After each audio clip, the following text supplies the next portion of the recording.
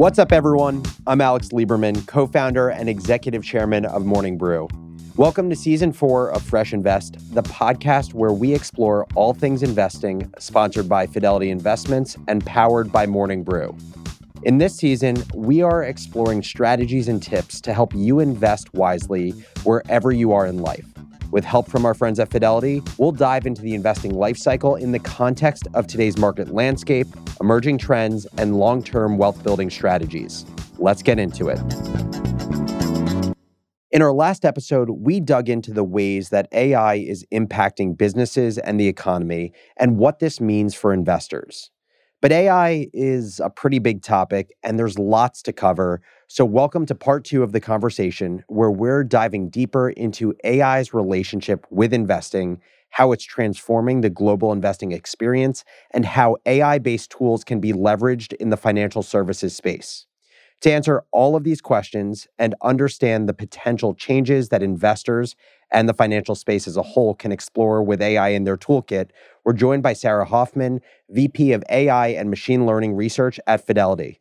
Sarah, welcome to the podcast. Thank you so much for having me here. Well, before we dive into what's going to be an awesome conversation about AI, mind just introducing yourself and what you do at Fidelity? Sure. I lead AI research for Fidelity Center for Applied Technology, our innovation department. So I really focus on what's coming over the next couple of years and how can we prepare. And can you give us an overview of the kind of AI and ML or machine learning research that you lead at Fidelity? And specifically, what excites you most about the research that you're doing right now? So definitely for the last couple of years, I've been focusing a lot on generative AI and how that can impact the world and financial services as well. And so can you just talk about, what generative AI is and what are the primary advantages to this technology? Sure. So generative AI is really, AI makes predictions and generative AI is creating something. So this is very different than what we've seen before because it'll create text, it'll create code, it'll create images. What excites me about this technology is, really 3 things. Firstly, efficiency is always why I was excited about AI for many, many years. And this takes efficiency and really adds a lot more to it. So if you think about, okay, I could get a draft written now. So that's definitely making things more efficient for me. But the other area that AI never really did well before, and also I would say we never thought AI could do well at all, is creativity. So I can ask it to write that draft and make it very creative. I can brainstorm with it about a topic I'm thinking about. Or my sister's draft for her wedding speech for me. Exactly. And so this is something we never would have expected AI to be able to do. And then the last area that also really excites me is education. Right now, when I'm in a meeting and somebody mentions something and I'm not familiar with it, I might ask one time, can you explain that to me? But if I still didn't understand it, I probably won't ask a second time. But I do go to generative AI and ask again and again until I understand. I can ask, can you explain it to me as though I'm a college student? Can you explain it to me as though I'm a 4th grader? And I can ask again and again until I get the answer that makes sense to me. And you can't do that with a human. Most of us are afraid of being judged, and you don't have that with AI. Yeah, it's like after the first or second question you ask to someone, you have that fear that you're going to come off as stupid, like you're wondering, is this person going to be wondering, why is this person asking so many questions? But to your point with AI, it's like, a lot of well-known investors or entrepreneurs are known for being great first principles thinkers. And a great way to get to first principles is by asking lots of questions. And you have the ability to do this with something like ChatGPT or different AI-based tools now, which is awesome. Can you talk about specifically this intersection between AI and investing and kind of how we're seeing in practice actual investing tools that investors are using that are made better or supported through AI technology? Sure. AI has been used in financial services for, a number of years now, and people are using it, robo-advisors, chatbots, and a lot of behind the scenes also helping make things more efficient, operations. We don't all want to read tons of financial documents. So a lot of these documents are being tagged using AI to figure out, this is what it's talking about, so that I could only look for the documents that I want to read or the sections within a document that I want to read. If you're looking for companies to invest in that fit a certain theme, that's another good place for AI. Love it. And so just to make sure I understand, it sounds like AI, as much as it is very much in the zeitgeist right now, probably in a lot of ways as a function of kind of what ChatGPT and GPT-3 did for kind of making it accessible for everyone to interact with large language models and with AI. It sounds like, from your vantage point within financial services, AI has been a part of leveraging these tools for a long time. And you even referred to robo advisors. And when I think of that, I think of any of these tools that are kind of investing your money for you based on, your goals and your risk tolerance. Those are all leveraging AI in different ways. Yes, so all of those tools are leveraging AI. The difference here is, I guess, twofold. The main difference is we've democratized AI. You used to need to have really data scientists with like a really, really Totally. strong AI background who are creating all of this. And to some degree, you definitely still need them. But now, any of us, even without any AI or technology background, could go and actually create something that uses AI. So that's, I guess, the primary difference. The other thing I would highlight also is the natural language abilities. You can talk in your own way and it will talk back to you in the way that you ask it. And that also just didn't exist well before. Meaning before you had to speak in code, so you had to have technical knowledge to be able to interface with AI? Yes, and even if there was a front end available to you, you couldn't say, okay, but now explain that to me as though I'm a fourth grader. You'd have to use, very specific language for it to even answer you in its very specific language. Interesting. So let's talk a little bit more about generative AI, because you're saying how, this is something that you're really excited about. And, I'm excited about it also. I have spent more hours than I care to admit on a tool like Midjourney, thinking that I'm like the world's greatest artist from creating art based on prompts given to a generative AI tool. But let's talk about it in the context of financial services and specifically financial advisors. How do you see generative AI aiding or improving the work that financial advisors are doing for their clients? So the way I see it, you have like the financial advisor side and the client side. Financial advisors can definitely benefit from a good generative AI tool because there's just so much information. If they can have a tool that could give them that insight that they need right then and make it easier to find what they're looking for, I mean, that just makes them, we talked about efficiency, that makes them a lot more efficient and they can help their clients even better. And then from the client side also, if we talked about education, having a tool that could really explain to you more so that when you're going to meet with your advisor, you have much more knowledge. You can have a much better conversation. And I'll give an example with be awesome. The healthcare space. So my mother had an MRI recently, and instead of going to Google and trying to Google each word, I just went to ChatGPT, asked it to explain everything, asked, I could follow up, is this common for someone in this age range, someone with this health situation? And then when I met with a doctor, I didn't have a perfect understanding of everything, but I was able to have a much more intelligent conversation. Totally. And I think going back to the example of financial advisors, I think from a client's perspective, I think about like my FAs, I trust them and I love the work they do, but it can be overwhelming. Like there's so much information that we cover in a given call when we meet for a quarter, and to have something that can either help them or help me distill this information in a way where I don't feel like at the end of the call, I have enough questions that I could just have another call of equal length asking those questions. I think that would be incredibly valuable. Let's look further into the future. From an investor's perspective, what can investors hope to achieve with the help of AI-based tools, and like paint a picture of what that future state looks like? Sure. So the way I see it, you have the investor. I mean, we're going to all be used to seeking information using these types of tools, and so the investors, the advisors, everybody are going to be using these types of tools. And definitely, one thing I should add that's very unique about this type of technology is that it's not reliable. If you ask the same question twice, you get two different answers. That's something very, very new. And figuring out, how to work in that type of environment where things aren't the same all the time it could be good if you're brainstorming and trying to get some novel thoughts and ideas, but it could also be challenging. And so being able to work within that future is going to be important for the advisors to explain to their clients on how best to do that. One of the advantages I also see if we look forward to this future is for the advisor to be able to see the types of generative AI queries the clients have been using, Right. and then they can just proactively figure out how best to help that customer because they have access to all of this. How often are they asking questions? What kinds of questions are they asking? Yeah, it's almost like a personal search engine that they're on the other side of to better inform the topics that they're covering with the client based on what clients are most frequently looking for. Exactly. Super interesting. And even how they asked it. If they're like, oh, can you explain this to me simply? Or can you, or they don't need that simple explanation, that can tell you going in, how much are you going to need to explain? Totally. That's super interesting.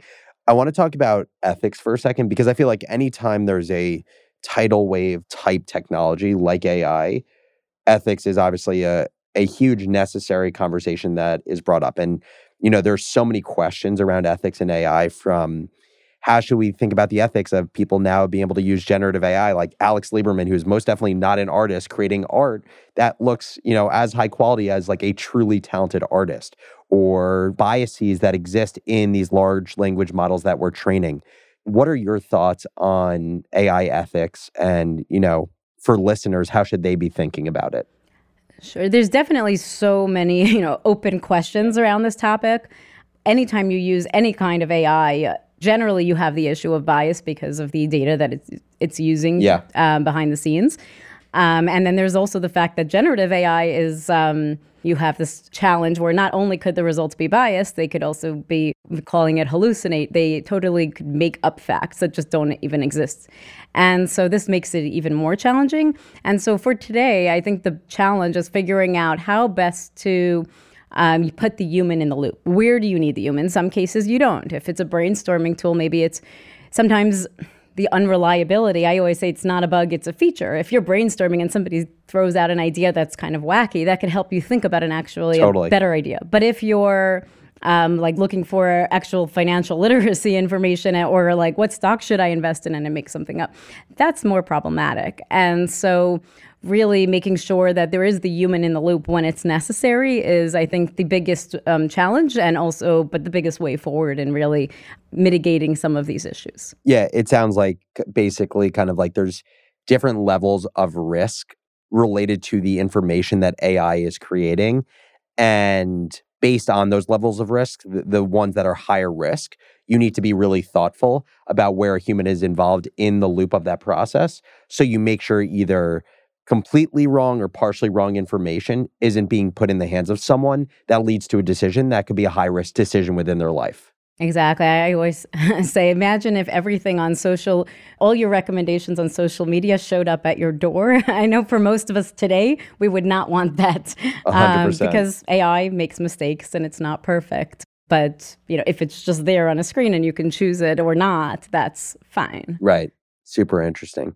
Now, I think like any really exciting technology, it is rapidly changing. And so it can almost be discombobulating for people because just as they're trying to understand what's going on now, the technology or its applications have changed. And then you basically need to relearn what's happening and how this impacts the way that you interact with it.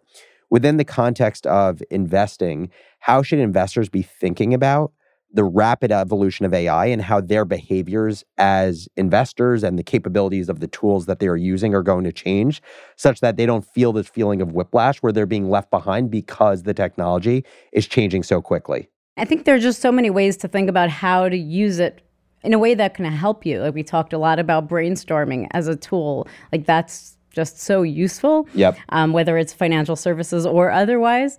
One of the things I'm hoping to see with this technology is a change in our interfaces. Right now, and not only financial services, but really many websites that you go to or financial services tools that you use, it's so challenging to find the information you want. For websites, we've somehow decided that having lots and lots of tabs is the best interface we could imagine, and I just don't see that. But one of the things that I like about generative AI is it reminds me of when Google became the popular search engine. And it was one of the primary reasons that I think that people liked it is because it was so simple.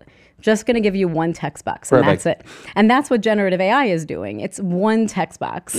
And I could see that being the future interface where instead of having to figure out where do I go to see what I'm looking for, how my fund is doing compared to XYZ, it's just here's a text box. I'm going to ask what I'm looking for. I don't need to know how to navigate this. I can just get the information I want. Totally.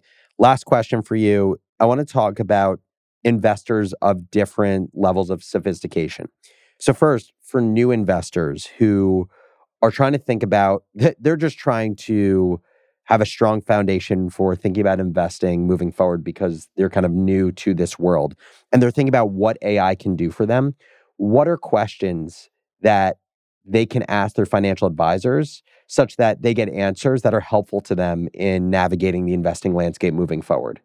So I think for new investors, and I guess the first thing I would say for new investors and experienced investors, I'll just start off with, there are certain limitations to this technology that I think not everyone's aware of. And it's really making sure, and the advisors helping make sure that people understand the limitations. Like I was talking to someone who mentioned that they knew somebody who was using this technology alone to make decisions about what to invest in, not realizing that this technology is not real time. It's very expensive to update a generative AI model. So it might not know anything about the last couple of years. And so obviously we all know so much has happened in finance in the last couple of years. It doesn't actually make sense to make a decision without having that knowledge. But sometimes I think the investors just don't know how this technology works and that it doesn't have that information. So firstly, for all types of investors, it's making sure, advisors should make sure that they understand the limitations. Not only could it make something up, it doesn't actually have real-time information. Stale, yeah.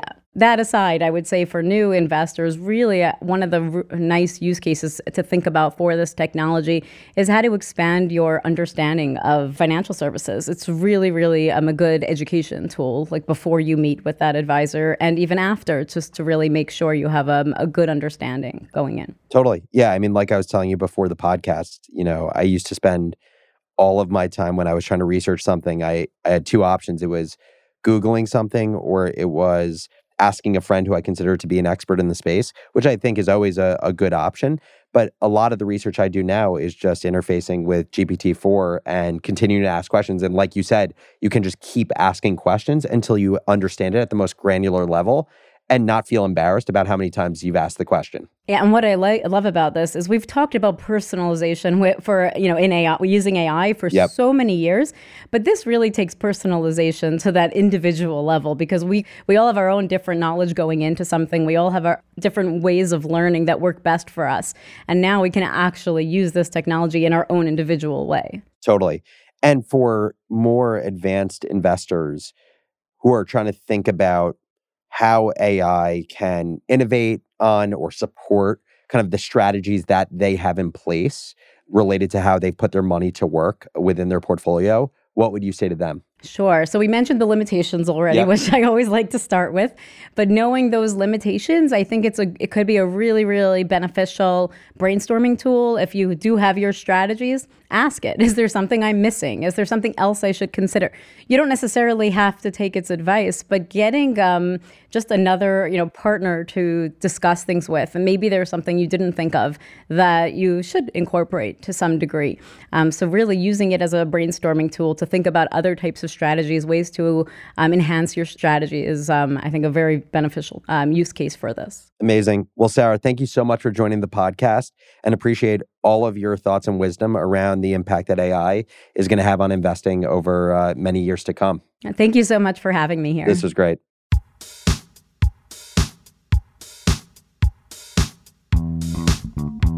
Thank you for tuning in to Fresh Invest today. I hope you feel like you've gained a stronger understanding of the rising dynamic of AI and investing, the specific tools investors can tap into, and evolved capabilities that can be in your grasp.